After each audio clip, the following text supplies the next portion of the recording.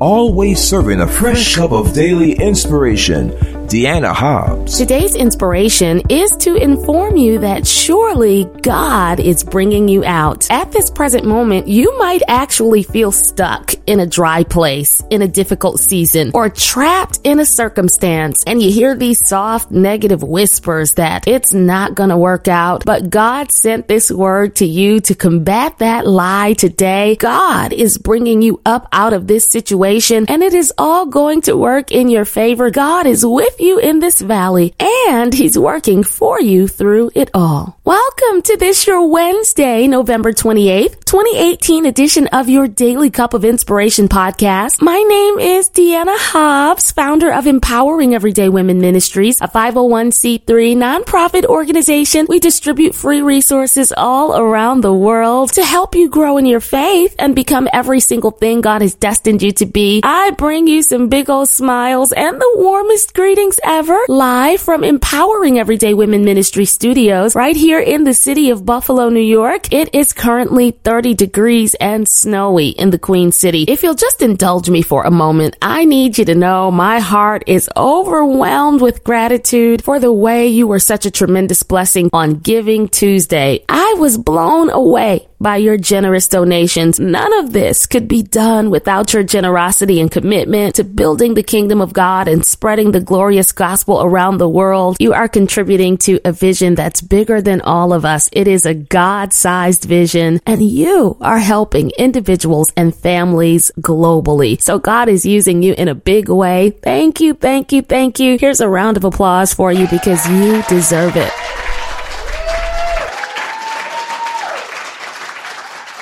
I love you so much, Daily Cup family. Please know that. And I pray that God will replenish you and multiply those seeds that you have planted in good ground. Every single podcast you hear, it is available for you as an absolutely free resource. Feel free to stream and download the podcast on iTunes, Google Play, Stitcher.com, yourdailycupofinspiration.com, Player.fm, of course on my YouTube channel under my name, Deanna Hobbs, DIANNAHOBBS. Click that red subscribe button. Turn on your notifications so every time a podcast is uploaded, that notification will pop up for you and you'll be among the first to know. I love to connect with you on social media via Twitter at Team Deanna Hobbs, Facebook at Deanna.Hobbs, and Instagram at I am Deanna Hobbs. All right, well, it is time for us to get into today's word, but first a prayer. Good morning, Holy Spirit. Thank you, God, for waking us up today and giving us another chance to be blessed by your rich word. I pray for the individual you sent here to press play, encourage their heart today, and remind them that you are with them, that you are for them, and that you've got a great blessing in store. We thank you now for the way that you will speak. In Jesus' name, amen. So Daily Cup family, I guess it was about a few years ago when I started this morning routine. If I'm not fasting, I drink a glass of lemon water. I just cut a lemon in half, squeeze the juice into a glass, fill it with water, and I chug. It's great for digestion and a good source of vitamin C, among other things. The first time I prepared this lemon water, I cringed as I gulped. I mean, my body shook, my lips puckered, my eyes squeezed shut. It tasted so intensely sour, and everything in me wanted to add sugar. But if I had added sugar, I would have lost the health benefits. So I went ahead and I drank it. I didn't like it, but I did it the next day, and again the next day, and again the next day. Now I've been doing it for so long, I'm used to the taste. In fact, I actually enjoy lemon water. Regardless of its sour taste, it does have some pretty sweet health benefits. Everything that's good for us doesn't necessarily taste good to us. Amen. That's a lesson that we should allow to shape our perspective and mold our thinking when we're going through troubling circumstances, because everything good for us doesn't always feel good to us either, right? Now, I know it's not easy to develop this viewpoint or this perspective, especially if you're having your cave of Adullam experience. Adullam is a place where David found himself in 1 Samuel 22 when he was on the run from jealous King Saul. So his life was in danger and he found a cave to hide in. Now, once David's family members learned of his whereabouts, the Bible says they went to where he was. And verse 2 says, others began coming, men who were in trouble or in debt or who were just discontented, until David was the captain of about 400 men. So Adullam became a place of refuge for hundreds who were struggling in their lives. And I don't know, you might be struggling in your life today. Maybe you feel like you're drowning in overwhelming debt, suffocating in an unhappy relationship, dying inside from loneliness, or sinking deep into depression, battling poor health, mourning a tough loss, or despairing over a failed or deferred dream. If that's where you are today, you are in Adullam, a dark cave of distress and brokenness and turmoil. That's where David was when he wrote Psalm 142. In verse 4 of this psalm, from the cave of Adullam, he said to the Lord, I look for someone to come and help me, but no one gives me a passing thought. No one will help me. No one cares a bit what happens to me. I think this is one of the saddest prayers in the Bible. And to think that David was leading other men when he was feeling broken in his own spirit. Have you ever been in a season where you had to encourage somebody when you were hurting on the inside, where you had to plaster a smile on your face when all you wanted to do is curl up under the covers and cry, when you had to lift up a sacrificial praise unto God when you didn't feel any joy or peace? Have you ever had to rescue somebody else when it felt like nobody cared enough to rescue you? Have you ever given to others when nobody seems to want to give to you? If you are in that situation, God sent me to tell you it is not over. He's doing something right in the cave of Adullam. You won't die there, just as David didn't. He didn't throw in the towel. He cried sometimes, but this servant of God kept pressing on until he saw God's promise fulfilled. And you know what? David did become king, just as God said he would. In this same prayer in verse 7, David said, God, bring me out of prison so I can thank you. He was distressed and he was discouraged and he felt alone and he felt forsaken, but he still prayed out of the depths of his soul, God, bring me out. Somebody feels imprisoned by your circumstances, lost in the wilderness, despondent and discouraged and confused about what God is doing. But he sent this word to tell you that just as he answered David's prayer to bring him out of prison, he is going to answer your prayer as well. And you'll look back on this and say, God, thank you for bringing me out. Through the tears, know that he's going to bring you out. Through the pain, know that he's going to bring you out. I think about Jeremiah 29, when Judah was exiled from their homeland, enduring a season of divine punishment for their disobedience. Judah would spend 70 years in exile, but at the appointed time, the Lord would bring them out and they would go back home to Jerusalem. That's where we get that awesome promise we love in Jeremiah 29:11, when God says, for I know the plans I have for you, plans to prosper you, plans to give you a hope and a future. In verse number 10, the one that comes right before this popular verse I just quoted, God said to them, when these 70 years are over, I will keep my promise to bring you back home. He said, I will do just what I said. I will bring you out. God is saying, I know you might feel stuck, but I'm going to favor you in this season. And when your set time arrives, I am going to lift you up out of this valley. So lift up your head. I know it's hard, but you're still blessed. I know it's tough, but you're still favored. I know it's difficult, but you're yet anointed. I know you don't understand, but God's hand is yet upon your life, and he